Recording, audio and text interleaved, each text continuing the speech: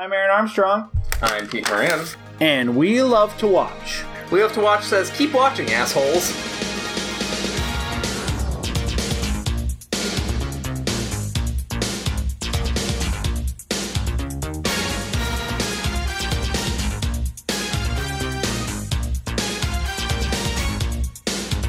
If you're living in a bubble and you haven't got a care,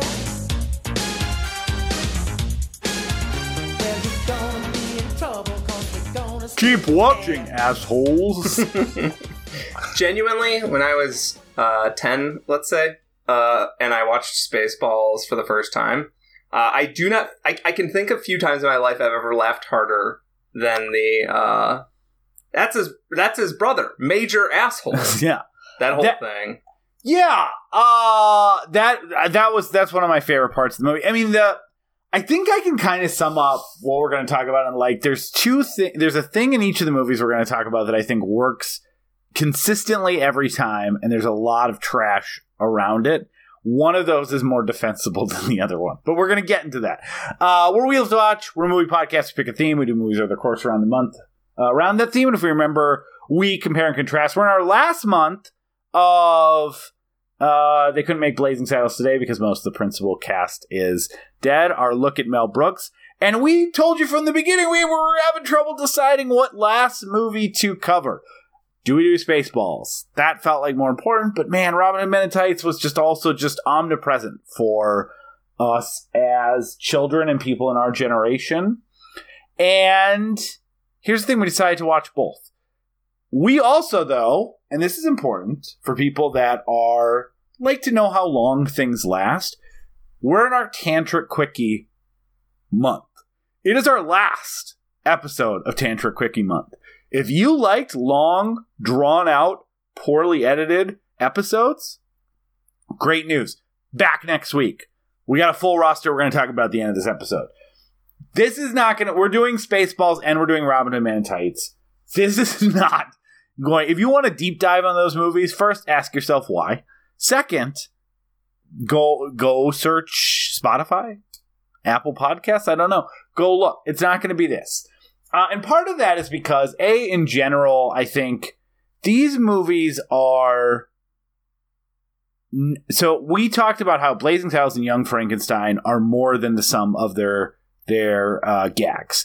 They have good character work, especially Young Frankenstein. Blazing Saddles has a really good core relationship between the two leads. And the producers is less a gag-a-minute comedy and more a spoof or a lampoon of show business and Nazi culture. I don't know. By the time he got in his later career, he was more concerned with... And actually, what's so funny is why these were some of the first Mel Brooks movies I saw, and they seemed in the same level of how they were doing comedy of just constantly throw shit at the wall. The characters are not characters. They are gag delivery. If there's a romance, it doesn't matter. It's there for gags. If there's this, it's there for gags. We're going to break the fourth wall constantly.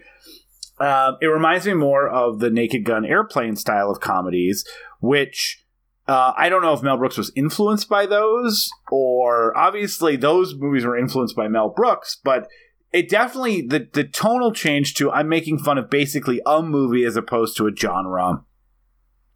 And I'm just going to constantly throw shit at the wall, and everyone's there to deliver jokes. There's no characterization. And as a kid, these movies were amazing to me. They were like, how could you... I didn't see Star Wars till I was in 7th grade, I think. Maybe 6th grade, but it was later than people discover Star Wars. My dad, for some reason, or my mom had absolutely no connection with it. They didn't own it. They never mentioned it. It was something I discovered through a kid's book, and then was like, there's a movie, and I loved it. And then I was at a friend's house, and he was obsessed with Star Wars too. And... he's like, they made, the guy, because I had seen Young Frankenstein, I probably had seen Robin Hood Men in Tights. He's like, there's a Spaceballs. Mel Brooks made a Star Wars movie, and I was amazed. And I watched these movies over and over and over, and I think I rewatched them both for the first time all the way through in probably 15 or more years. And I think Spaceballs is better than Robin Hood Men in Tights. It has more consistently funny joke. I actually think I give Spaceballs a generally positive rating. I gave it 3.5 stars on Letterboxd. But it is not... beyond the jokes, there's not much there. It's not saying anything. Doesn't have good characterization. It's not a broader spoof. It is... it exists on that same level as like Hot Shots Part 2 for me, which is a movie I love. It's very funny. It is there to be funny. There's nothing else there. Robin Hood Men in Tights, I think, exists on the same level. It just is much, much less funny. It's not Dracula Dead and Loving It bad, but it is consistently, for every one joke that sticks, there's 10 to 20 that just don't really work. And in some ways, it's just also less relevant. Robin Hood Men in Tights was a almost 2 years later direct parody of Robin Hood Prince of Thieves, a little bit of the Adventures of Robin Hood. Star Wars is still omnipresent, and maybe some of it works. And candidly, the cast in Spaceballs is better. Rick Moranis is fucking hilarious and everything. John Candy's fucking hilarious and everything. It is a funnier cast. I love Cary Elwes too, and there's other people that are very funny in Robin Hood Men in Tights. It just doesn't have quite the same level. So, yeah, I think these movies are okay. I mean, that's what they are. They are okay. Yeah, they're okay. But since we're doing a Mel Brooks retrospective, right? Because I wouldn't want to cover Robin Hood Men in Tights on the show unless we were doing it in comparison to something. Yeah. I wouldn't want to do it in a 90s comedy month or some shit. Yeah. I wouldn't want to do Spaceballs in an 80s comedy month shit. I want to, if we were ever going to cover them on the show, we need to cover them within a specific context that makes them a little bit more interesting than they are by default. These are the movies, and we're trying to pair them together because, one, they're extremely slight. They even repeat jokes. They directly lift jokes from Mel Brooks' career. Every Men in Tights is like 10 or 15 10 or 15 jokes. There's like lifted. Yeah. Yes. And the context that I specifically want to talk about is the context of Mel Brooks' career. Yeah. We did, I think we talked about this in the first episode. We briefly talked about making a theme month that was like, let's do Star Wars and then Spaceballs. We talked about doing that. We decided this was better. And the reason I think it's better is because when you watch the arc of a comedy director / comedian's career, you get to see how they're adapting to modern times. And in some ways, it's, I think, fairly impressive. Notably, I think the way Spaceballs, like History of the World Part 1, to be honest, the way Spaceballs is able to manage spectacle budgets, obviously more modest than Star Wars, but spectacle budgets, is genuinely impressive. We don't get comedies that look this good anymore. And there's this a bit at the end of History of the World Part 1 called Jews in Space that feels like it's directly leading into Spaceballs. Those two together, I'm not saying they look as good as Star Wars. I'm merely saying they replicate a lot of the techniques involving models and ILM models. The lightsabers the Schwartz sabers or whatever, don't look as good as Star Wars, but they're within the same spitting distance, which eventually Mel Brooks would make Dracula Dead and Loving It, which I just recently watched, and we're most certainly not covering on the show in any context. And that movie looks like it was put together for about $15. And it does mostly takes place in someone's basement. Yes, it does not replicate any of the sweeping, beautiful drama of the Coppola movie. These movies actually, I'll say the production value is pretty high on Spaceballs and reasonably high on Robin Hood. It's a lot of people standing in the woods, but there's some bits that are clearly very fucking expensive. Yeah. A lot of extras. Yes, a lot of extras, a lot of clearly rented or built castle sets, stuff like that. Costumes very expensive, that sort of thing. I will say one major compliment I'll give both of these movies that Mel Brooks would basically not have for big chunks of his career is that Cary Elwes, I will say, and Bill Pullman both could have been Han Solo and Robin Hood. They're both, like, I think Bill Pullman definitely, there's a alternate reality where Bill Pullman is Han Solo and people talk about how good he is as Han Solo. And there's an alternate reality where Cary Elwes is in a straight-ahead Robin Hood movie and is very good in it. And I think that, like, while I'm not attached to their characters in either movie at all, there is sort of a production value gravitas that comes when your leading man is kind of like in the league of a real, you know, the real deal, which is something that basically after Robin Hood Men in Tights, I'm going to argue, never happened in spoof movies ever again. Yeah, I think that's a good point. And actually, Mel Brooks wanted either Tom Hanks or Tom Cruise for Lone Star. Like, he was like, I want a huge movie star to be in this part. And I think Bill Pullman does an admirable job. Cary Elwes is, I mean, people know him most, I think, from Princess Bride. He obviously has had a career where he's like, you know, he's in Saw movies. He's in a movie called The Crush. Like, this kind of like that specific comedic style where he's constantly nonplussed but has an amazing line delivery. In Princess Bride, I think only happens again in Robin Hood Men in Tights. So there is, and Mel Brooks wanted him because he saw Princess Bride. He's like, just do exactly that as Robin Hood. It will be perfect. So there is something to say about like this thing that Cary Elwes was amazingly good at that he basically got to do twice. Case of diminishing returns based on the material, but not the performance. Cary Elwes is so clearly the best part of Robin Hood Men in Tights. I don't think he's consistently the funniest part of Robin Hood Men in Tights. I'm going to do a very shameful admittance of what the consistently funny gag in this movie is, even in the year of our Lord 2024. But he's really good. He's very watchable. I think the biggest compliment that I can pay Robin Hood Men in Tights is it's an hour and 46 minutes. It is a pleasant. You can see why it aired on Comedy Central at 10 a.m. on any weekday for years and years and years, because it's like, this is fine. This is not bothersome to me. It is, I don't have to pay that much attention. It's not laugh a minute, but occasionally there's a gag that makes me laugh, and most of the people in it are incredibly enjoyable to watch. It is just, the thing about Robin Hood Men in Tights especially, what's funny is that, like, you know, Peter, you and I grew up with, like, this, like, the college humor comedies where it's, like, Road Trip and Old School and the Frat Pack and then gross out comedies like American Pie and stuff like that. The big, like, in the early 90s, spoof movies were everywhere. You still had Naked Gun sequels.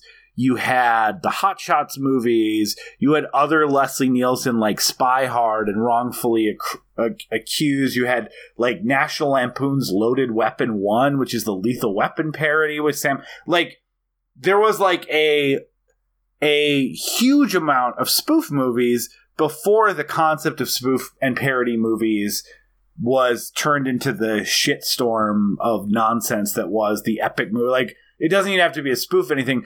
All those movies are actually generally consistently funny in the same way that, but they're at the same level, like the Loaded Weapon ones and the Men in Tights exist on that same plane of like, nothing's as clever or smart as a Blazing Saddles, a Young Frankenstein, or a Naked Gun. But it's funny people making them enough that it's an enjoyable watch. And I think that's the biggest compliment you give Robin Hood Men in Tights. I think Spaceballs is funnier. I think, and part of that is because there's a lot of really good gags, but the key that makes Spaceballs consistently funny, and I laughed out loud a lot, is, and this was my favorite part as a kid too, but it's amazing how much it holds up. Dark Helmet and Rick Moranis is every fucking moment, every fucking line delivery is very funny. That is a part of this movie that has maintained its level of hilarity for me, and in some ways has only gotten funnier when you recognize how he is a consistently pathetic figure in a way that I didn't quite get as a kid. And I think that's true, and I think that there's something I talked about with the producers at the beginning of this month, which is that just because a joke is maybe been driven to the ground, occasionally by Brooks himself, doesn't mean that it's incapable of making me laugh. Just because I've heard a joke before doesn't mean it's incapable of making me laugh. The delivery is so much of the beast, right? Yeah. And there are so many jokes in this movie, in Spaceballs, that are not funny. They are actually contrived, and I know that in a different episode I would fucking rail against and groan. But genuinely cackling at this movie, I will admit, like, up front, I have way more nostalgia for Spaceballs than Robin Hood Men in Tights. I do too. Even though I've seen both of them a decent bit to some regard. I've seen Spaceballs way more times, but I just have more nostalgia for it. It hit me at a specific time. It was very instructional to, like, my love of comedy movies and spoofs. But it hit me when I fell in love with Star Wars, like prequels and like all that kind of stuff too. So it was. I already loved Star Wars, and I watched it after I had kind of given up on the prequels. I never turned into a prequel hater, but I like loved Phantom Menace because I was the perfect age for it. I was 8 when it came out. 9. Yeah. I was the perfect age for it. Obsessed with it. I actually still think Phantom Menace is the best of the 3, but that's a. I agree with that, but I also think it's bad too. I think it's the best of the 3 and is at best a 3-star movie. There are 5-star moments in the movie, though. The pod race is great. We can talk about that. It's better than Rise of Skywalker. It is better than Rise of Skywalker. And there are moments in that movie that people are interacting with actual objects on actual sets, which means that Attack of the Clones just completely fucking gets washed in that battle. But anyways, not the fight for today. I don't know if we'll ever do the prequels. I don't know what we would say. No one else has said. What I will merely posit here is that there are moments when Rick Moranis says things like, "What's the matter, Colonel Sanders? Chicken?" That in any other movie, I would be like, what the fuck is this shit? But because it's Rick Moranis and a very game comedy co-cast, right? I giggle and I laugh because sometimes it's about delivery more than it's about the actual core of the joke. The actual core of that joke is that they literally called this character Colonel Sanders for 20 minutes, joke. Yeah. One joke just dropped in the middle of the movie, and it feels like they didn't have a name for the character until they were like, can we like get another joke in here? Like, his name is Colonel Sanders now. Yeah. Yeah, I think, and also the thing that's so good about the Rick Moranis Dark Helmet character is it's the perfect modulation between his weeniness and then the Darth Vader persona. Because the way he uses flipping that mask to modify jokes, change jokes' tone, and like undercut his own sense of evilness, and it's consistently good. Even in the small moments where he's like, you know, speechifying to the princess they think they've captured. And then he, like, you know, is strutting around the shuttlecraft and saying what they're going to do to her and what their evil plan is. And he opens the door and then, you know, lifts his mask to be the Rick Moranis glasses nerd that his screen persona exemplifies. And he's like, where is she? Like, it is that constant, or how often he gets hurt. I love when he goes into the Louis Tully character for a second, where he does ludicrous speed. That's a great example of a joke that does not. I was close to eye rolling to me when I was 12. Does nothing for me today. The ludicrous speed past ridiculous speed. They've gone plaid. All that, fine. The part that is funny about that makes that great, is Rick Moranis screaming that his brains are going into his legs, hitting the emergency brake, slamming and cracking his helmet, and when they all get him, he's in that Louis Tully, like, great, well, everyone, I don't know, let's just take 5? You know, smoke him. Like, that is the part of the joke that works. Almost every time there's a joke that works in this movie, that, like, I'm not saying, like, works as in, like, is clever or well written. There's a lot of lazy stuff in both of these movies, especially Men in Tights. But almost every part of this movie that made me laugh is Rick Moranis is front and center in. Yeah, I think that what you're talking about is actually the part that I realized this time is when I was a kid. Anytime Rick Moranis was screaming, I was like, this is the funniest shit I've ever heard of. And now him screaming and yelling is like, you know, it's funny on occasion, but like what's really, really tickles me is the moments when he's just small and pathetic. Yeah. And like, because Rick Moranis he's good at both, but sort of like pitiful small man in this giant helmet is such an amazing concurrence of costume design plus Rick Moranis being able to play like, yeah, I guess I'm a mouse. I'm a mouse. Yeah. I'm the tiniest person you've ever met. I'm gonna need to walk this one off for a while. I love that after that bit, there's a great line reading when he's like trying to work up his like anger villain moment again. So they do this bit where they are like, all right, let's go watch Spaceballs the movie, and they watch the which is a very funny. That still made me laugh. But again, Rick Moranis is involved, which is what I think make the stunt double thing doesn't joke make from Blazing Saddles too. Yeah. It is. It's literally how Blazing Saddles ends, and they're just like, let's do it again, but on VHS. It does have a technical tweak that I want to talk about, which is pretty cool. Which is like, while it's happening on the screen. Yeah. Which is, I think, I think that's a very clever. It's a good technical bit. It is. But where are we in the movie? We're in now. And he's having trouble grasping it. Yeah. Not then. Now. Yeah. What happened to then? We just passed it. When? Just now. When will we be there? Soon. Yeah. But the part that makes me laugh is they play the part where he flies through the ship and smashes into the console again. Yeah. And Rick Moranis is like, don't play that. Don't play that ever again. Yeah. Go past that part. Actually, never play that part again. The line reading there is just so fantastic. And it's because he's like working his way back up from embarrassment. Yeah. And he's like trying to become Darth Vader again. Yeah, and I think that's actually fairly phenomenal. The way that this movie has shifted over time. There are so many bits in this movie that made me sad not to laugh at again. I think John Candy basically doesn't make me laugh in this movie, which is something that pains me to say out loud because John Candy is very, very funny. He's one of the most gifted comedic actors to ever walk. But they mostly just give him jokes for 5-year-olds. Yeah. What if this man was a dog? And like, frankly, like him eating out of a big bucket of slop and him upskirting a woman with his tail is just not. It's just not the sort of thing that's going to age well for me in this movie. Not for any particular political correctness reasons. Yeah. But because it's just like, it's a joke for a 5-year-old and those jokes are not tickling me anymore. Or even just like, I'm a mog. You know, Amanda. It's like, okay. Like that, you know, it's the makeup's pretty good.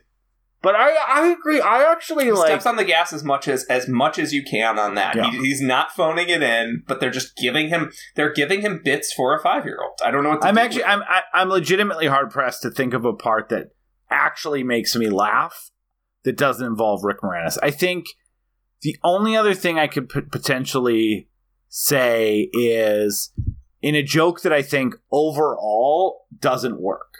This is a thing with like later day Mel Brooks movies, and I think I'm going to use an example that I don't need to go over and over. It's like, let's do a parody of beaming in Star Trek. So they do a thing where he's beaming from his room to the war room, and he's like, I don't know about this beaming. Like, well, whatever, it works on Star Trek. It's lazy, it's 20 years old. And then the big joke when he beams is that his head's on backwards and his butt is where his penis should be, I guess. Probably a better way. His head's on backwards. I don't know how to explain this to your children, but the butt is where the penis is. The butt is where the penis. You know how your penis is in the front? Penis in the back. And he's like, he looks and he's annoyed. He's like, why doesn't anyone tell me my ass was so big? He scratches his butt, which is in front of him. All of that is, it's jokes for 11 and 12-year-olds. It's not particularly funny. It's not particularly clever. It's just like, let's do some Star Trek stuff too. The only funny part of that joke is at the end when they beam him back.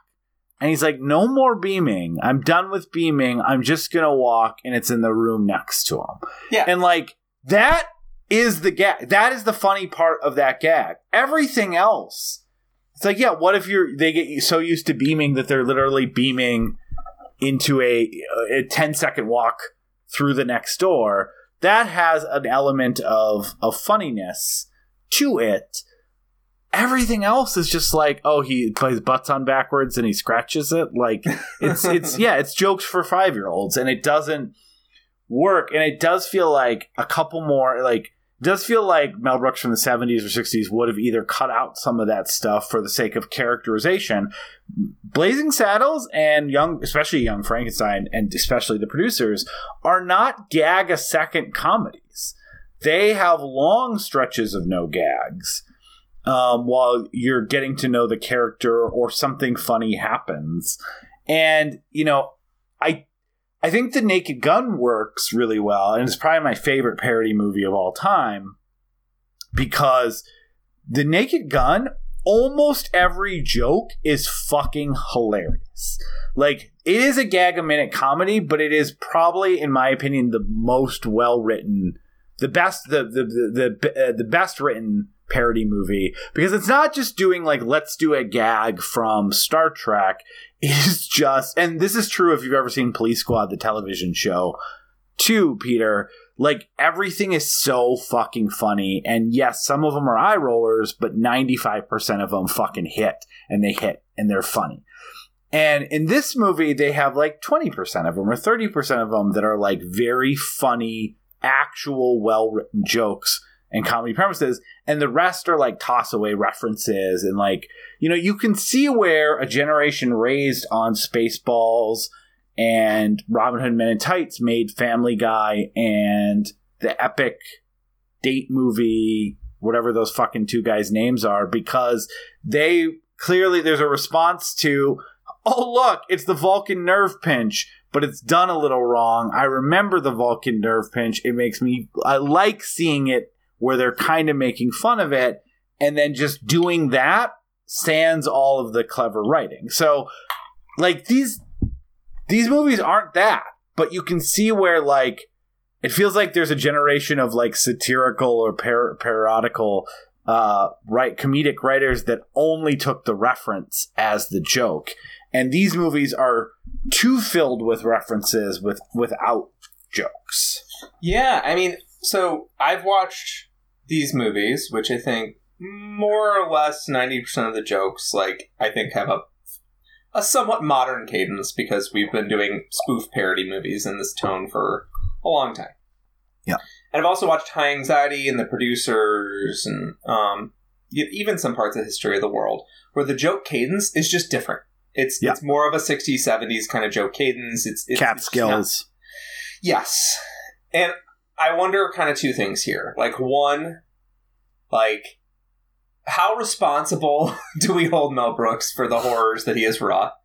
And two, how responsible is Mel Brooks for... how responsible are modern audiences supposed to be to laugh at and recognize the genius of a joke that was written in a different era if it doesn't immediately make you laugh?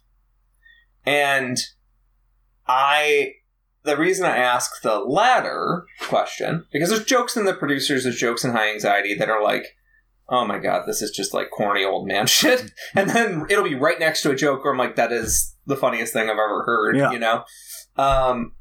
And I like to think of myself as at least a semi-savvy, media watcher. I've watched lots and lots of movies from this era. And I wonder, like, with these movies, if the reason that Spaceballs and Robin Hood Men in Tights, if the reason that they kind of have lost some cultural cachet, I even asked some people at work, I was like, have you seen Spaceballs, Robin Hood Men in Tights? People that, like, watch movies. Yeah. And everyone that was, like, 25 and younger was like, no. I know what you're talking about, but, like, no, I haven't watched that. Yeah. And I wonder if, like, there is something about comedy in its space and time that, like, you should kind of leave in the past a little bit. Yeah. And in the same breath, talking about Mel Brooks' culpability here, I think kind of like the imitators of Mel Brooks need to be held accountable for ruining this form of comedy, because now I think a lot of people that I have talked to about these kind of movies think of this spoof as just purely just dog shit millennial humor. They think of it as Family Guy, throwing references out. They just Gen Z kids do not fucking seem to identify much with the spoof, as far as my very anecdotal evidence can prove. Well, you made a joke to me that Spaceballs was fine, but I'd like it if it was a 6-hour movie that went through all 3 movies. And I'm like, but that exists. Family Guy did 3 movies that were released straight to video, where they just do the story and then make jokes. They didn't try to do anything creative with it. It's one of the jokes is going to be who Quagmire is or who this person is in each movie. But then the joke is we just do the scenes and we make jokes.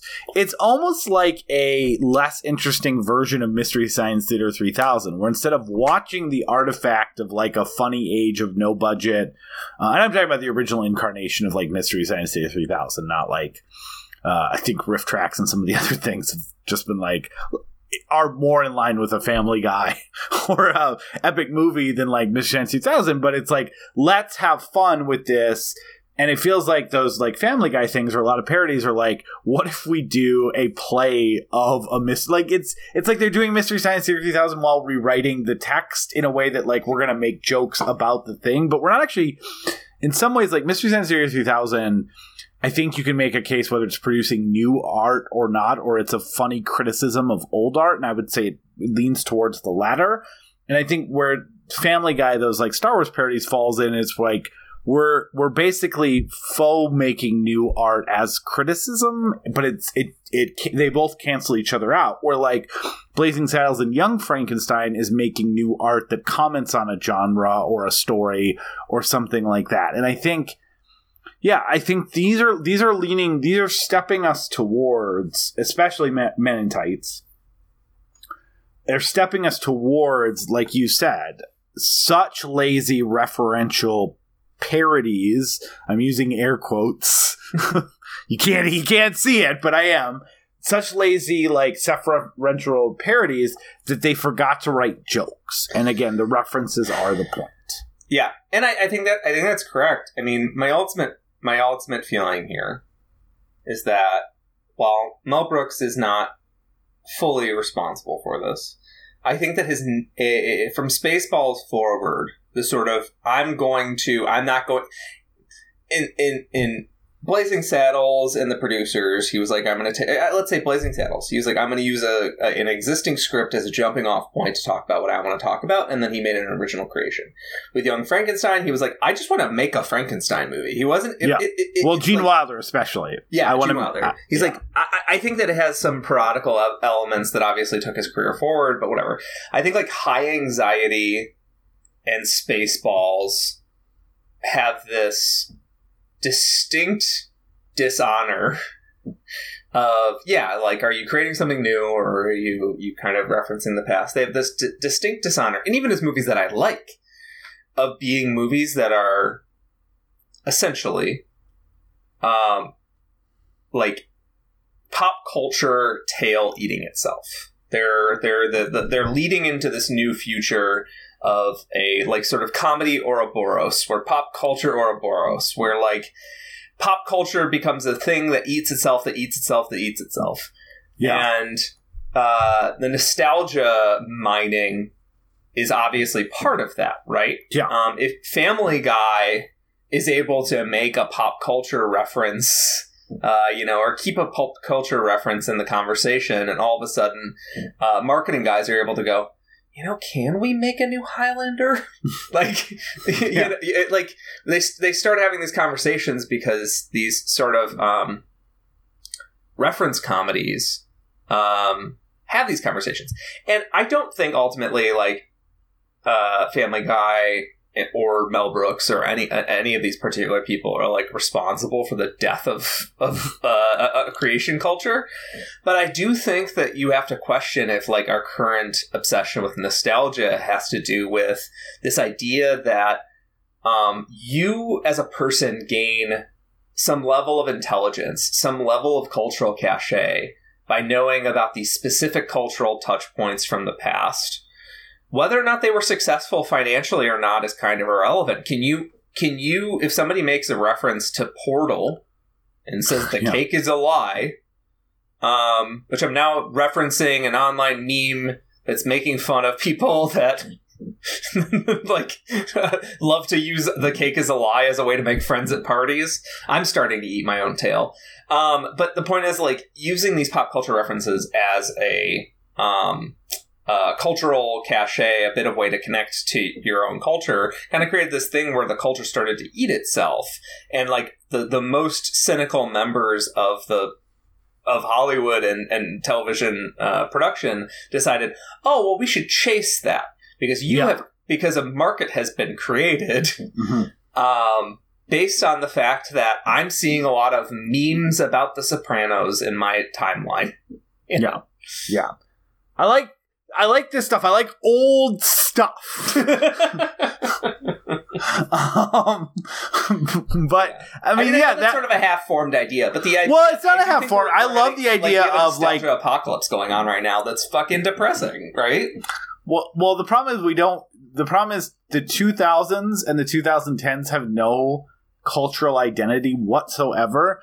And so we're in a perpetual state of 80s and 90s nostalgia that we don't know how to move past, because what the fuck is aughts nostalgia even look like? I guess, like, Death Cab for Cutie and the Decemberists? Like, I don't... So there's a very serious argument that the reason Dune 2021 was such a big hit was that it was a post-COVID movie. People were comfortable going out to the theaters. I believe it was the first movie I saw in theaters post-COVID. And... you know, that's probably a more realistic argument. My argument, tying into my main argument, is the reason Dune was such a big hit, other than it being really good, was that Dune became a weird online reference for a long time as, like, an inner nerd reference. And if you like, read the book or get on enough Dune memes, all of a sudden you're in this, like, cool inner circle that, like, you can, like, if somebody makes a joke about a Sardaukar on Twitter, you know what they're talking about. Yeah. Yeah. Well, and they're also cast, some of the hottest people in Hollywood in a yeah, that helps. But there was also, like, Jodorowsky's Dune came out a few years ago. Like, there was, like, a renewed interest in, like, it kind of has these, like, bulbs of, like, stuff popping up. But I love that you called Family Guy and the epic movie Meet the Spartans shit.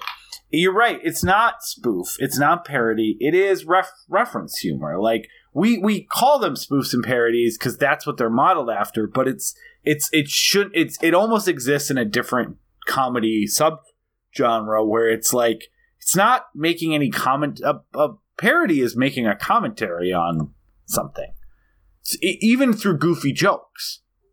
Wasn't this silly? I'm going to show you how silly it is. That's not Family Guy. That's not the Meet the Spartan epic movie. That is just, do you know this thing? Yeah. Here's this thing in a different context. Check to make you feel intelligent for knowing cultural touchstones, and the further it is away from your year of birth, the smarter you're supposed to feel. Yeah, I mean, like, if you think about, the way you'd put that in perspective is like I'm just picking a random thing. The first one that came to mind. So in Young Frankenstein, the Gene Hackman scene, which is very famous, they're commenting on that this in the first movie, Bride of Frankenstein, where that scene essentially transpires about like, hey, that was kind of a weird moment where the monster was not being violent, while kind of being weirdly attacked by this guy that was blind and was stumbling over things, and there was a sense of safety that he had that caused the Frankenstein monster to bring his guard down.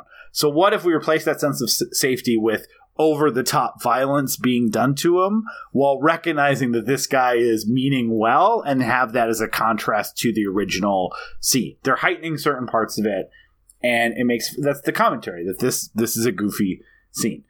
That is what that scene, from a comedic element, is trying to get at. It's not deep, it's not anything beyond that, but it's referencing about this is a time that Frankenstein let its guard down. What if we make it much harder for him to let its guard down through a more heightened comedic situation?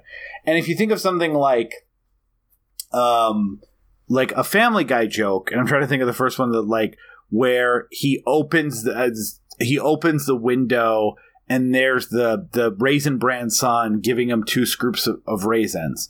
What is that commenting on besides that a logo exists with the son who gives scoops of raisins? Like, there's not anything that's commenting on from a joke perspective. It is just saying, hey, that logo was a sun. What if that sun existed in the sky where suns exist, and gave this? But the thing you're supposed to take from that is, I know that logo of Raisin Bran. Yeah. And that's it. And that is the difference between, like, I think, reference humor and parody humor. You're not supposed to... I had never seen Bride of Frankenstein when I watched Young Frankenstein for the first time. That scene was inherently fun. That scene was inherently funny, even though I didn't know the reference. I have never seen an episode of fucking Dragnet, and The Naked Gun was a hilarious movie to me. If I showed my kids Spaceballs or Family Guy or anything like that, they don't know 95% of the references. I don't think they would laugh once, which is kind of why Family Guy was canceled, because yes, there were people that were like, this show's amazing, it's funny, and I know all these references and all these jokes, but like, if you didn't know it, it was gobbledygook to you. And when you look at something that's like smart and satirical and also has a lot of parody elements, I have a headache, leave me alone. Like, The Simpsons did a lot of parodies too, but the thing about The Simpsons is it's a common joke that you saw the Simpsons thing, found it funny, and then as you get into film studies in college, you're like, oh fuck, that's from Dr. Strangelove, that's from Citizen Kane.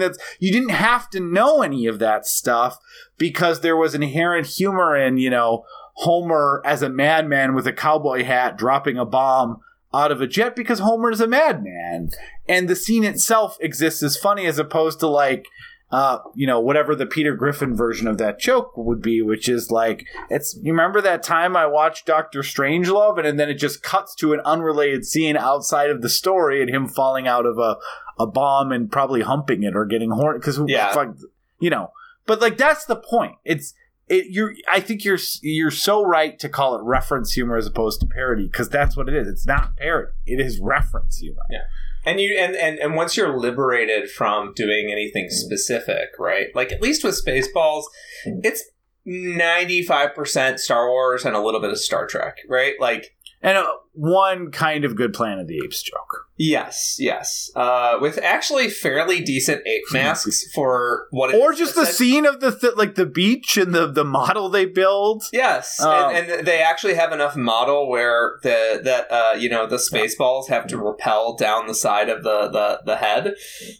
Like, that is... Oh, and a kind of good alien joke, even though it's a rep. And a kind of good alien joke, even though I would actually put that... What? John Hurt is in this and History of the World Part 1 as Jesus. Yeah. And I really want to know more. I was trying to find out more if, like, these guys were buds or whatever. Like, well, yeah, they were, because he... that scene more. John Hurt seems like John Hurt is one of my favorite actors. And he seems like such a serious dude. Well, remember, but they were friends because Mel Brooks produced Elephant Man and took his name off. Yep. And that was before History of the World Part 1, and obviously before Space. Yeah, but David Lynch shows up in Family Guy to make fun of himself. He doesn't show up in Robin Hood Men in Tights to make fun of himself. Well, he was doing Twin Peaks, I think. In that. Yeah, my this is unrelated to everything. This is an asterisk on an asterisk. But my theory is that South Park episode where they made fun of Family Guy was so brutal to the writers that they genuinely changed the trajectory of the entire Family Guy universe and the American Dad thing, because they were like, we gotta... And then American Dad is not as focused on reference humor. It's much more almost about, like, not at all after the first couple seasons. I think it's War on Terror and masculinity parody. But I stopped watching it a long time ago. It's a parody of America, but it's far more character-based than 100%. Any of those shows. Anyways, this is asterisk on an asterisk, but I'll say the John Hurt parody in this, in Alien, is in a scene in the movie that genuinely should not exist. The whole diner scene is just... It's terrible. It just kills the pacing. You're like, why are we here? There's almost no jokes except for that... Lone Star is sad, and there's a tail up the skirt from Barf. Whatever. Barf. How do you feel about the Xenomorph coming out and singing the ragtime song? What is the name of that song? It's the Warner Brothers frog. Hello, song. my lady. Hello, my honey. Hello, my ragtime. Which is like, now. That's racist. Yeah, it's a minstrelly song, right? Yeah, 100%. Yeah. It's I don't think it can't be Al Jolson. It can't be the one minstrel artist. No, but it was a parody of like that. That's some Froggy Evening might be what the cartoon is called. It is like it's a minstrel. So I think it's fun to see John Hurt. I saw this before I saw Alien for sure, and I kind of was aware of, but. Yeah, I actually think like the alien joke, that the only part of it that kind of works for me is the idea that the alien pops out and is annoying rather than deadly is somewhat funny. But the rest of it, I think 60% of the jokes in this movie, I was like actually looking for a percentage, like it fucking matters. The majority of the jokes in this movie, whether that's 50, 60, or 70%, are closer to reference humor than actually funny jokes. And I think that's just, it's reference. What are they commenting on? Yeah, I don't know. That alien happened. That it's fun. Like the part's funny. It's funny that John Hurt's having it happen again. That is actually John Hurt is very funny. Yeah. If they had the whole crew, I'd give it a complete pass. Yeah. I think that there's also something in this movie that we have to discuss before we kind of point towards the end, which is that Men in Tights. Mel Brooks playing yogurt, which is not funny. Yeah.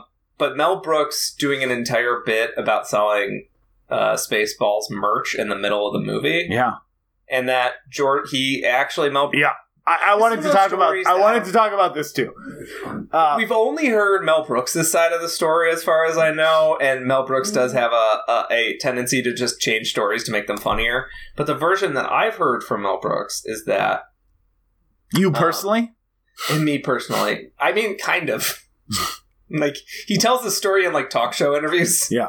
But is that he went to George Lucas, he says, I'm going to do this movie, I'm going to do this, this, and this in it, I'm going to play a fake Yoda. And George Lucas is like, that'd be really funny, but just don't sell any Spaceballs merch, and we're not going to sue you. Yeah, because he said specifically that your merchandise is going to look just like my merchandise. Like, if you sell a dark helmet, it's just going to look like a Darth Vader. So I'll let you make the movie, but you're not allowed to sell any merchandise. And yeah, Mel Brooks wrote a whole scene based on that interaction in the middle of the movie about how important the merchandise... Because at this point, remember, Spaceballs comes out 4 years after Return of the Jedi. It's actually why... From a critical perspective, people are like, why the fuck are you doing this now? Yeah. Like, no one cares about Star Wars anymore. But the only thing that still mattered to George Lucas at that point from Star Wars was all of his merchandising revenue. And then eventually that kind of became the only thing that George Lucas cared about. But that's a whole different conversation. He literally changed his scripts because he was like, I need to introduce this cool guy. So one kid goes, oh, I recognize him from the movie Mom, Get Me This in Toys R Us. Yeah, like that 100%. And fucking motherfucker, it worked. I had so much Star Wars shit as a kid. I knew all the characters. They licensed it out like prequels. They had like those magic, like customizable card game stuff. Yes. And everything had a fucking... I knew what every goddamn name was. Aaron, why did I have a Bib Fortuna action figure? Why on God's green earth? There's just like a little like ILM or... I don't even know who fucking did it. There's just a little like joke... Not a joke. A little creepy goon henchman character. They all had names. They all had stories in those like Tales of Mos Eisley or whatever, those books. And I already have a Jabba, but I need a Bib Fortuna. I need Bib Fortuna. Gotta have bibs. I'm not sure if Salacious Crumb came with Jabba or if I just lost him really fast. He did say that, and apparently George Lucas did like this movie quite a lot. Again, that's coming from Mel Brooks, but I feel like the thing about George Lucas is that all of his interests don't align with my interests at all. And what makes, for the most part of like what makes movies good and like how important writing stupid stuff is. But I do think that he does seem to have a good sense of humor about himself. He seems like there are so many Star guy. Wars parodies, and he could have been way more litigious, and he never was litigious like in any capacity. So. No, having a $1 billion tends to help with that. Yeah, I guess. I too would have a great sense of humor if I had $3 billion. Yeah.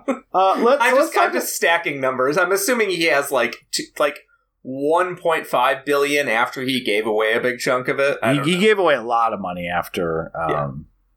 But anyways, and not to a foundation where he just basically enriches himself in a new way. I think he just gave away a lot of money. As far as I can tell, George Lucas is like a good guy. And also him flubbing the prequels had a pretty good actual effect on my life, which is that I was like, oh, I don't have to be an angry nerd with the rest of my life. Yeah. There's a great Some More News episode about how like bullshit billionaire philanthropy is, but I think George Lucas is one of the few people that's like, I'm just going to actually give it to charity instead of starting a bullshit foundation that I then treat like a corporation. And like his wife that he actually like seems to be deeply in love with, like is like a doctor, specifically like a high level doctor at Northwestern in Chicago, I believe. Like, and then I think the reason he stopped doing the Star Wars Museum in Chicago is he was like, these guys are full of shit, aren't they? They're not going to actually let me build the museum I want, and I feel like they're just going to steal my money. Yeah.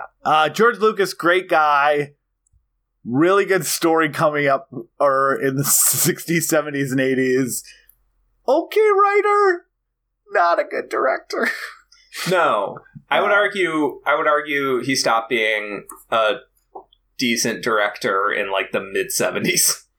Well, I mean, there's a really good documentary that I don't even know if I have anymore. I don't know if it's on the newer Blu-rays that came with the DVD set of Star Wars that basically, it almost like demystified the first Star Wars because there's so much detail about the sets and how it was made and shows the first cut and the edit and the directing. And I know it's like common nerd knowledge that movie was saved in editing and score. But man, when you watch that documentary, you're like, holy shit, this movie could have sucked so goddamn hard. I mean, like every movie, every sci-fi. I know, but like this one specifically, like if you ever, I forget what it's called. It might be called like Empire of Dreams. I'm saying that there's a million shitty movies before and after Star Wars that are about like guy takes on a space empire, and they are almost all unanimously cornball shitty. Oh yeah, they're terrible, but like. It was a weird thing where I had trouble watching Star Wars and not just seeing cardboard sets and terrible like takes for like a few years because that documentary was so interesting at like playing back. Anyways, so let's talk a little bit about Robin Hood Men in Tights. So first of all, Spaceballs, not really a financial success. It has a $25 million budget, which is probably like $1 billion today. It makes $35 million. Not big. I mean, we were talking about with Blazing Saddles that it did 60 times its budget. We're not in that territory. I expected Robin Hood Men in Tights to not be a financial success. It is. It actually made 4 times its budget, $20 million, $80 million. It was pretty successful. 20th Century Fox was happy with it. Mel Brooks had been somewhat like parody Robin Curious for a very long time. He made a TV show that I almost ordered yesterday. It actually, because it was not available forever, and I found it Amazon through their imprint label has it. It's called When Things Were Rotten. In 1975, he created a television show that was a parody of Robin Hood. I've heard, if you trust Amazon reviews, some are like, this is the funniest show I've ever seen. Thank God I can finally watch it. And some are like, all of you idiots just like this because you think it's a secret show. I have no idea. Maybe I'll buy it. Maybe I'll watch a couple episodes. I have no idea. But someone else, this writer, was trying to, like, after he saw Robin Hood, Prince of Thieves, is like, I'm going to write a Robin Hood parody. Mel Brooks got involved. He said that it was 80% completed, and he added 20% of the jokes. So if this feels more like a comedy script from a young screenwriter who saw Naked Gun, Airplane, Spaceballs, it is. Mel Brooks had less of a hand in this than a lot of his other stuff. He obviously directed it. He also, it's the first time he doesn't have a starring role since fucking Young Frankenstein. He has a minor role. I kind of forgot he was even in this movie. The big get is Cary Elwes doing his Princess Bride thing one other time, and it's funny and it's amazing. I think Richard Lewis is very funny in this movie. He is very funny in this, in a contradictory. I think he's funny in this movie because of how little he seems to give a shit.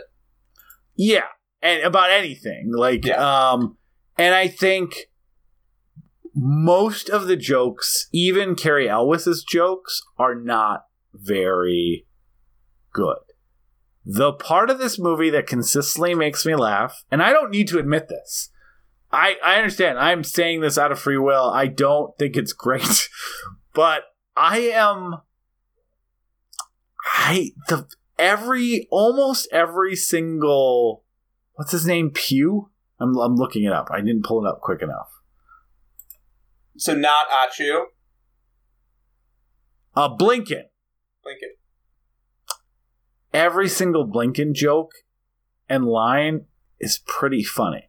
If you don't know, the problem with that is if you don't know why I'm being problematic. From a taste perspective, Blinken, his entire character is that he's a blind person. Not a great thing to riff on in general. That is consistently the funniest. And they commit to it fully. There is a dance scene where they sing Men in Tights, and for the entire dance scene, he gets moved so that he knows when to step. He accidentally punches people constantly. Like, it is a joke that they commit to, and they use. I hate how funny it is. I also hate that. I I laughed at. There's a bit where the Robin Hood's house gets repossessed. Yeah. For back taxes owed. Yeah. And there's a moment where I think Blinken's like in the bathroom reading at that time. Yeah. And a Braille Playboy. Yeah, he's reading a Braille Playboy, and the door gets stolen alongside the house. Yeah. And there's no polite way to say this, but he has to kind of, he doesn't realize that he's out in the public now because all the walls and doors are down. And it's funny because he doesn't know what's happening around him. Yeah. There's no polite way to say that that's a funny joke. It is, I think that there's a lot of stuff in this movie that's off color and problematic that I don't think is funny. Yeah. But that particular joke made me laugh a lot. It also is at the tail end of a fairly expensive-looking set getting moved off of a stage, like rolled off of a stage. Yeah. Like, I was kind of impressed at how much money they spent on that house, and then all of a sudden the house is missing, and you're like, who's this fucking guy? Like, I was queued up to think it was funny. Yeah, and he's very fun. Like, he's played by Mark Blankenfield, who, like, you probably know from random guest stars of shows you watch the 90s, but he was on Fridays, which is, like, where you might know him from if you're older than us. But, like, I kind of recognize him, but it's a very funny performance, and the commitment to the bit, while, again, it is not great humor. I am ashamed that it was funny to me every single goddamn time. There's a few jokes in this movie that are there that you're like, oh my god, that's so irreverent. That's not a joke. But Well, it's so irreverent. it's like when he's the lookout. Like, what are you doing? I'm guessing. I guess no one's coming. I can't even get, like, it is... I don't know. The way that they use him consistently it's funny. It's not good, but it is really funny. Yeah. It's the only thing that works almost every time for me. Yeah, I will say, but it makes me feel I was expecting to have guilty laughs for line readings from Dave Chappelle. Yeah. Because he genuinely used to be a very talented stand-up before he committed his life to being a right-wing crank and NIMBY. Like, just every time we find out more about modern-day Dave Chappelle, you're like, why did you come back to Hollywood? Oh, yeah. And the other thing is, $4 to $8 million. Sure. The thing that's so frustrating about Dave Chappelle as opposed to like some of these other right-wing cranks, it's that a lot of those people that become like right-wing stand-up comics is because they are legitimately not like Dennis Miller is maybe the least funniest person on the planet Earth, but because he says global warming isn't real, he can sell out shows of people that like do applaud that shit. Dave Chappelle is a legitimately funny comic who could just be a funny comic and still sell out arenas and do Netflix specials, and instead he is committed to fucking turfism or whatever. Yeah, essentially spewing hate and getting paid millions of dollars to do it. Good work if you can get it. We should all be so lucky as to be canceled. I was expecting, even though he's not a very good TV actor, he never was a very good TV actor. Like, I think Half Baked is kind of a funny movie, but he's so bad in it. Everyone else is funny in Half Baked. Yeah, he's just unnatural, and like his natural charm is kind of clearly subsumed by the fact that he feels uncomfortable being in that kind of frame. And he never had to learn how to be like particularly good on camera because the Chappelle Show ended up being his project that he got to control and hire everybody that he liked, and he ended up being far more comfortable on camera when he fully controlled the production, which is a great way to do it. No knock on that whatsoever. He is not funny in this movie, and I actually don't blame him. Yeah, even though he's a bad actor, I don't blame him for that at all. The movie, unlike Blazing Saddles, which is a movie that has fully about race, has black representation in the writer's staff, and Richard Pryor jokes bleed through the screen. You can see them on screen. Yeah. In this, it's written by 3 white guys, and the most of the jokes involving black characters are. It would be really irreverent if we had a hip hop, exposition dump at the beginning of the movie. It would be really irreverent if Dave Chappelle had pump up sneakers. Like, it would be really irreverent if, like, it's all kind of written as they're non-jokes. They're just like, isn't this a thing that some black people do in the early 90s? And all of it feels, in retrospect,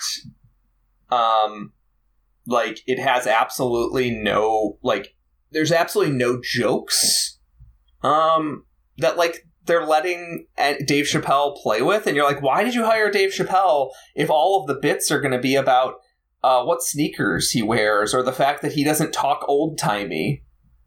And I don't want to knock this movie this hard, but I will say that there's a troubling theme in historical fiction and historical genre work and yada yada that pretends that either doesn't have black people at all because they pretend like the Middle Ages were lily white, and 2, when black people are present, they treat it as some sort of aberration, like, oh, they're a pirate from a far off land, and they engage in exoticism around black people. In this, they're doing something that's like a third category that's like, oh, well, I bet you couldn't picture a black guy in Robin Hood, so We're gonna make him do modern stuff. How do you even make a black character talk in old-timey speak? Like, the entire bit is like, we're casting black people and we're just gonna have them behave like normal modern black people in 1993. And it's like, you can't let him have fun. You can't let him have fun in the genre setting at all. You just have to make him be like a street smart guy from South Central LA. Like, it's so boring. Yeah, and some of it though is just fully them doing Morgan Freeman and Prince of Thieves, right? But I remember, God, we did that episode so long ago. I remember our take on that was that it was good. We were like, "This is good." I would. Do you remember that being our take? Was that our take? Freeman did a good job with what he had. I remember us thinking it was not problematic. Have we been doing this show too long that we can't remember if we liked the movie or not? Well, I think we were mixed on the movie, for sure. Is this a sign we need to retire in 2025? Is that we can't remember what we Pierre, said? we did that episode in 2016. It's 2024. I can't remember what I thought about most movies 3 weeks ago. I'm going to tell you something. But yeah, do you get what I'm saying, though? That, like, there's a problematic thread that people can't imagine people of color in, like, these settings, and so they're just, like, they just throw up their hands and come up with they just throw, like, ephemeral of, like, rap music, pump-up sneakers. Like, I'm surprised there wasn't a big dick joke. Like, it's just all caricature stuff. How did he not do a big dick joke? I know. He does one in every one of his movies. I know. He does one in History of the World Part 1 with Gregory Hines, too. Yeah, he loves big dick jokes. Yeah. So this movie, the only other funny part of this movie that is also completely out of place and doesn't belong in it, but it makes me laugh very hard, is the random Dom DeLuise as the Godfather. It's all Dom DeLuise. It makes me laugh quite a bit. Yeah, I don't know. I don't totally know why it makes me laugh, but Dom DeLuise getting to be just like a mad person in power is very funny. Well, and also just like the whole like, is your lizard okay? Well, you know, at this age, oh yeah, he's good. like, why does he have a pet lizard that he then revives that starts moving like a fucking animatronic raptor from Jurassic? Like, it doesn't. It's silly, and Dom DeLuise is very good at it. Like that, again, it is so disconnected from anything else that needs to be in the movie, but it's funny. It's like a fucking Saturday Night Live skit that is funny in the middle of it. Yeah. It is a moment that feels Mel Brooksy because it feels like him and Dom DeLuise were fucking around and they were like, what do you want to do here? Yeah. But it is a very, very funny scene that also doesn't belong in the movie because it doesn't make any sense. And there's a bunch of stuff in here that as a kid made me laugh a lot. But is now not very funny. One point is there's a screaming kid that runs up to him and then runs away from him and screams into the camera. As a kid, I thought that was the funniest thing I'd ever seen. And it watching that moment and it not making me laugh at all made me realize, I was reading some reviews at the time, and certain people called this movie lazy. And we talked about people calling the end of Blazing Saddles lazy. And Brooks's manic pacing in his movies, the sort of like madcap, screamy pacing, can at times kind of elude laziness because it's so energetic. Yeah. It's somebody doing nothing very, very quickly looks a lot like they're doing something, right? Mm-hmm. But like, I think that there are moments in this movie that sure they read as lazy to me, but like honestly, a lot of this movie reads as desperate to me. It reads as desperately clawing back to a sense of the past.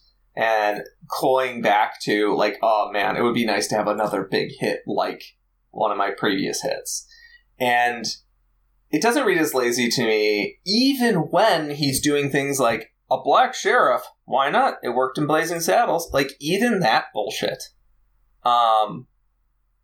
it feels desperate to me. It feels like they're like, well, this is a meta joke about a movie that you guys are probably thinking about while you're watching this movie. Right? Like, like he's trying to jump ahead of what the audience expectations are, and it feels like these movies are kind of imbued with a desperation that I don't like to see Mel Brooks imbued with.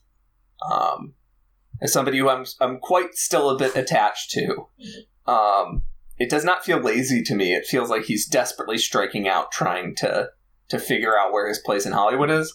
And I feel like what feels as lazy is Dracula Dead and Loving It, where he's just like, just redo the scene, but make it look like it cost $8. Yeah, I do think. think. I mean, I think we're getting a progression of laziness. Now, I think History of the World Part 1 is a funny movie that is not lazy. It's not, but lazy. it's not lazy at all. But it is very cat. It's very. It's funny stuff. Tempered with, like, you said it right. Like, this is old man funny shit. Like, this is not funny in any capacity. But I could see it's where dad jokes come from. It's this idea of like, I enjoy making this joke because of how bad it is, and like they come from that Mel Brooks Catskill. Fucking, that's what it is. The fact that we had the audacity to make a joke that we know is not funny and is eye rolling is the joke. And then there's like legitimately amazing stuff in that movie, like the Spanish Inquisition song that I could probably sing note for note that I absolutely love. Silent Movie and High Anxiety are two movies that did nothing for me when I watched them. Maybe I'd get more out of them now, but I also don't think they're lazy. Mel Brooks loved Hitchcock, and he was trying to do something with that and silent movies.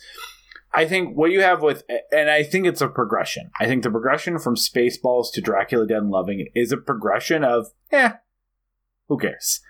And like that, you know, when you talk about like what they said about Blazing Saddles, where they put like, don't be nice. And they sat in writer's room like a TV show and tried to come up with what is the funniest thing, what is the cleverest joke, what is the commentary we're trying to get at. Or like you think of like the producers where he originally wrote it as the Springtime for Hitler and how do I do it? And maybe it's a play, and he like wrote and rewrote it for years until he kind of figured out what it wanted to be. And like you think of Young Frankenstein, which is the script that like Gene Wilder had started coming together, and then him and Mel Brooks were like, what is this movie? Is it a parody? Are we breaking the fourth wall? And stuff like that. And then you get to like Spaceballs, it's like, I don't know, let's do Star Wars jokes. You get to Robin Hood Men in Tights, where it's like, I don't know, let's do Robin Hood jokes. But like, we just, you know, and then maybe some Mel Brooks jokes, because I've been doing stuff a while. Let's just throw all these in. People will love it. I do think it's a progression of laziness from people that like did similar content, but were like committed to what they were trying to do with just, oh, kid, you wrote a script about Robin Hood? Sure, I'm going to add a few Mel Brookism in it. Let's shoot this motherfucker. Like, you know, and then Dracula Dead and Loving It, which is like Brooks and Leslie Nielsen, no one tries because just those two being existing is good enough. So yeah, I do think it's a progression of laziness where I think, and the movies are less funny as a result. Spaceballs is less funny than Young Frankenstein, less interesting than Young Frankenstein, Blazing Saddles. I think even History of the World Part 1. And, you know, Robin Hood Men in Tights is kind of a shrug with a few funny moments. And then Dracula Dead and Loving It. Yeah, I saw that in junior high. Like, that was part of my progression of, like, I'm going to watch Monty Python, I'm going to watch Mel Brooks movies, and I watched Dracula Dead and Loving It. I'm like, this is the worst thing I've ever seen in my life. How could something with Leslie Nielsen and Mel Brooks be this bad? And I was at the perfect age to love that movie, and it's that unfunny and uninteresting. And yeah, he stopped making movies afterwards. So yeah, I think, you know, but I also can't think of anyone more influential to comedy as a whole. Like, and for better or worse. Like, yeah. You can't. I'm not condemning him for all the shitty imitators that came, but yeah, his. There's a reason no one talks about space. Like, it's interesting that you did a little poll in your office. Like, have you guys seen Spaceballs? But I would be interested if you would ask the same people, like, do you know about the producers? Do you know about Blazing Saddles? And my guess is some of those, because those still come up in the cultural conversation even when they're being used annoyingly by people. Yeah, relevance is a hard thing. Relevance doesn't mean best. Relevance doesn't mean actually the most relevant even to the time, right? Like, cultural relevance may actually be picking up on a movie that has very little to do with what's going on in the popular culture. It's just, it's happened to stick around. I will say that it's always sad when we try and do months like this where, we're trying to follow a director's career, because very often it ends on sort of a downer note in some sense. We very rarely have done these months, just because that's sort of the focus of other shows, other popular, way more popular podcasts. But I remember we did a Leone month, and Once Upon a Time in the West is maybe my favorite Leone movie, and we ended the month with it. It was nice to be heartened that way. And what I'll say is that it is a bummer that these movies from my childhood have not aged particularly well and seem to be disappearing into sort of a cultural hole. But I think that it's kind of a lesson to artists. It's kind of an interesting lesson to artists, which is you can make your mark on the culture and change things in ways that are just impossible to fully track. And then the movies that changed everything maybe stay culturally relevant for the right reasons or the wrong reasons. They may disappear into the cultural, just vapor.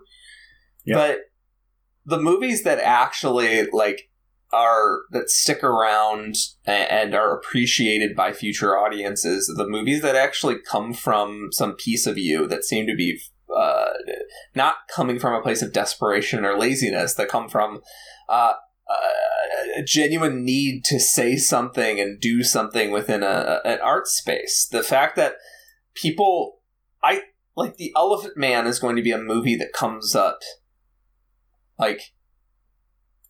essentially forever. As long as David Lynch is a name, The Elephant Man will stay a name.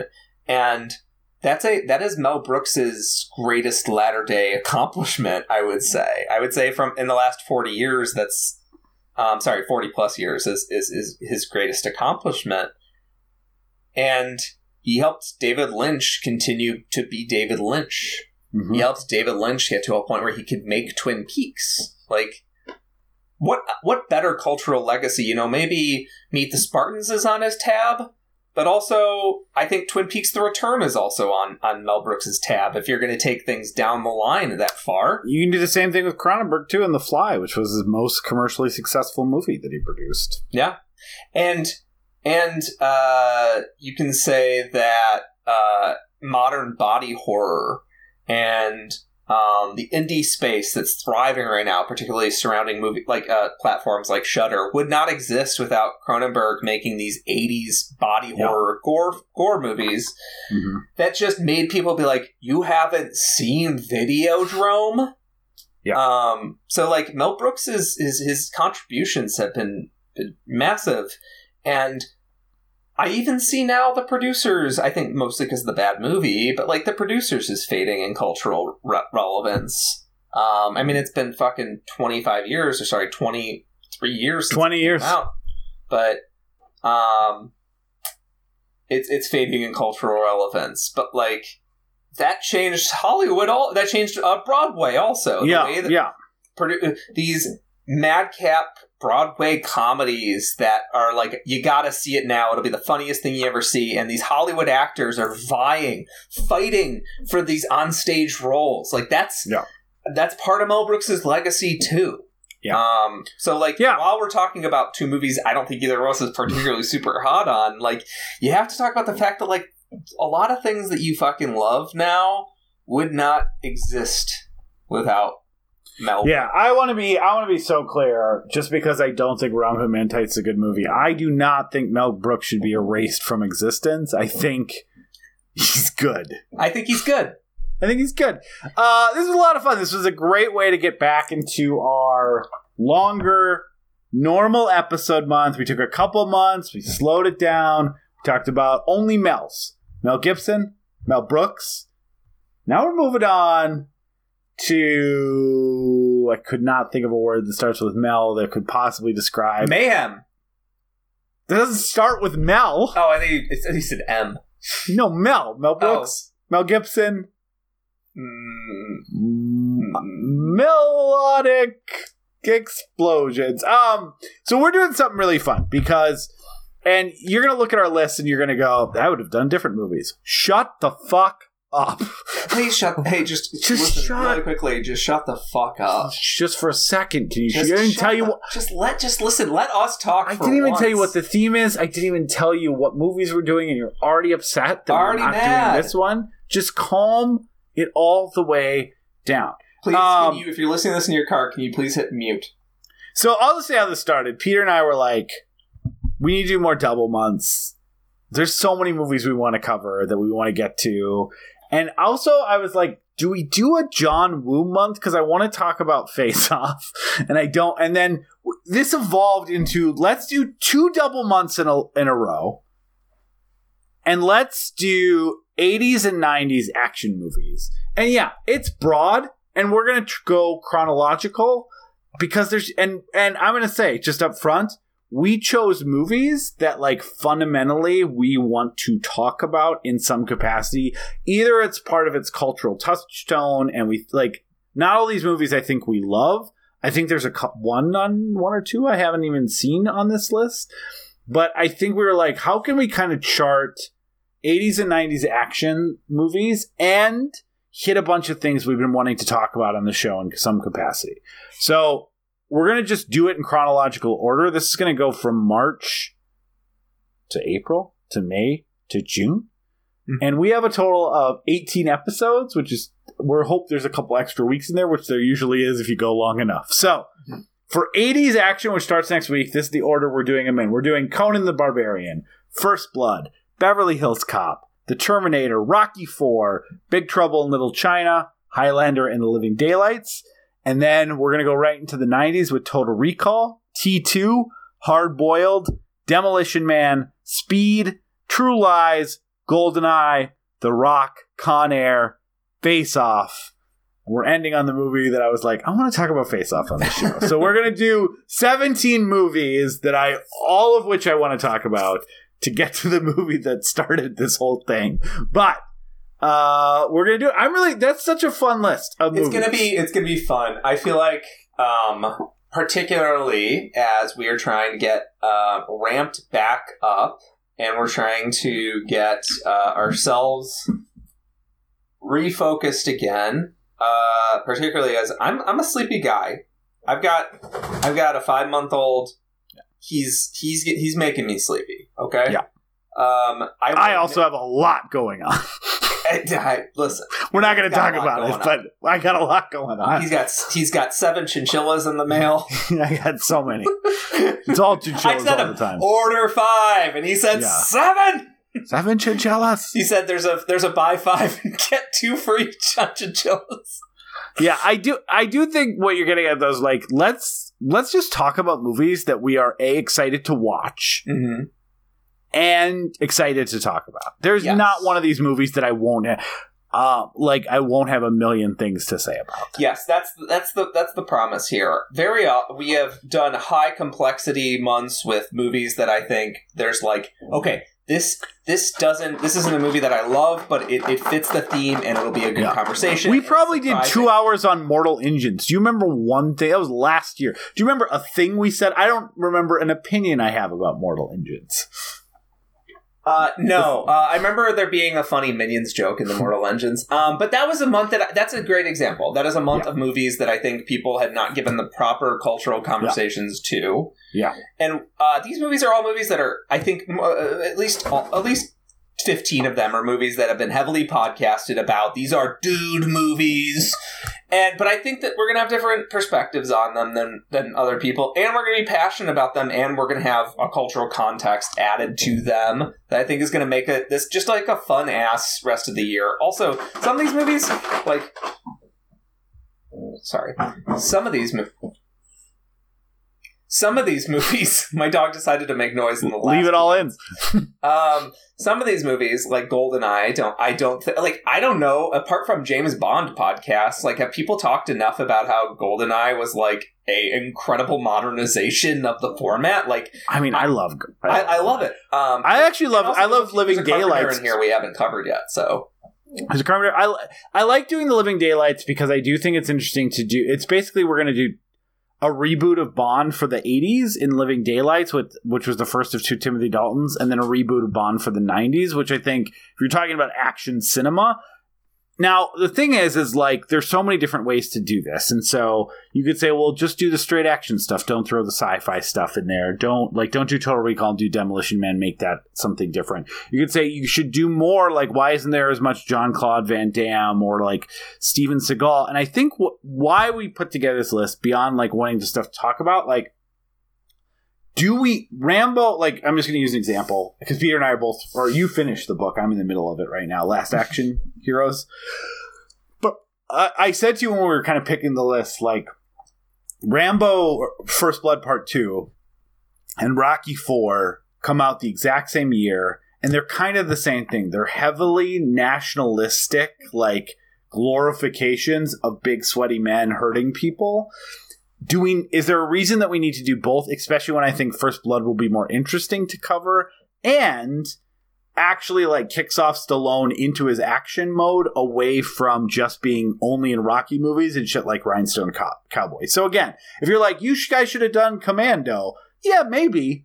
But maybe talking about Terminator, we can talk about what that leads to for him. And we've done stuff like Predator. We've done stuff like The Running Man. Like, there are movies that fit well into this month that we've done before, too. We've done a lot of movies, people. Yeah. And I think it'll be kind of fun to try and cover these movies in a way that hasn't been covered before. And by two very sleepy guys. Also, we have practiced some real, like, just joy denial in our time on the show, which has been like, we shouldn't cover that movie because other people have talked about that movie. Yeah. Which is probably the reason we're not a bigger podcast, is our inclination to lean into obscure. But I think that this year we're going to have a lot of fun. I also want to announce our summer theme. We're going to do another double month, which is Hitmania.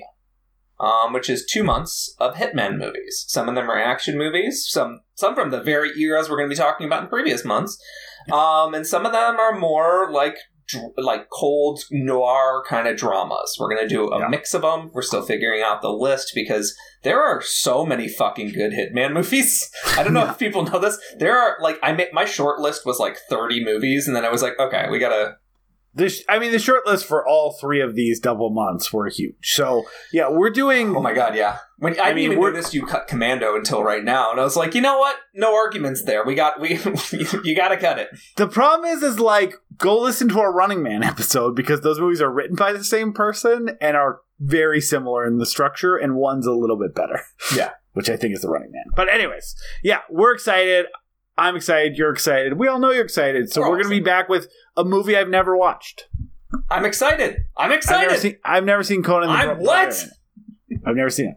So I watched half of it and then I didn't finish it. But so we're starting with one I've never seen, but I'm very aware of I've never seen Conan the Destroyer. Maybe I'll watch that too, just so we can talk a little bit about the sequel. Hey, I'm excited and wet. You didn't finish, so no one's happy. I don't know how to end, which is also a problem. Good night. Good night.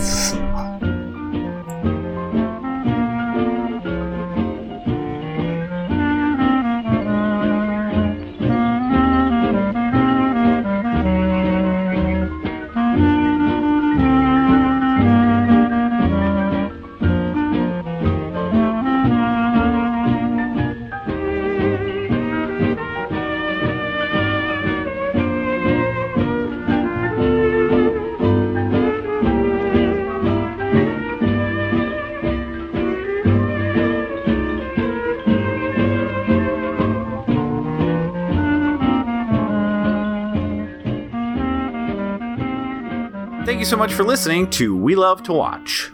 If you made it to the end, hopefully you liked what you heard today. And if you'd like to hear more, please go to patreon.com/welovetowatch. And if you can chip in a few bucks, that would really help us keep the lights on and keep us moving forward.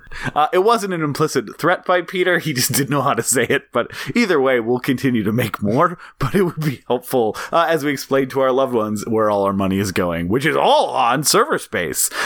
If you can't, if you don't have a few bucks to chip in, we totally understand. And you want to support the show, we truly, absolutely would appreciate a review on iTunes. I know every podcast says it, and it's because it really does help, and so every podcast wants that help. So please go leave us a positive review so that when people find this show organically, they hopefully want to tune in and listen. And thanks again for all of your listenership and support and time throughout the years. We really do appreciate you. With kisses and smooches, Peter and Aaron.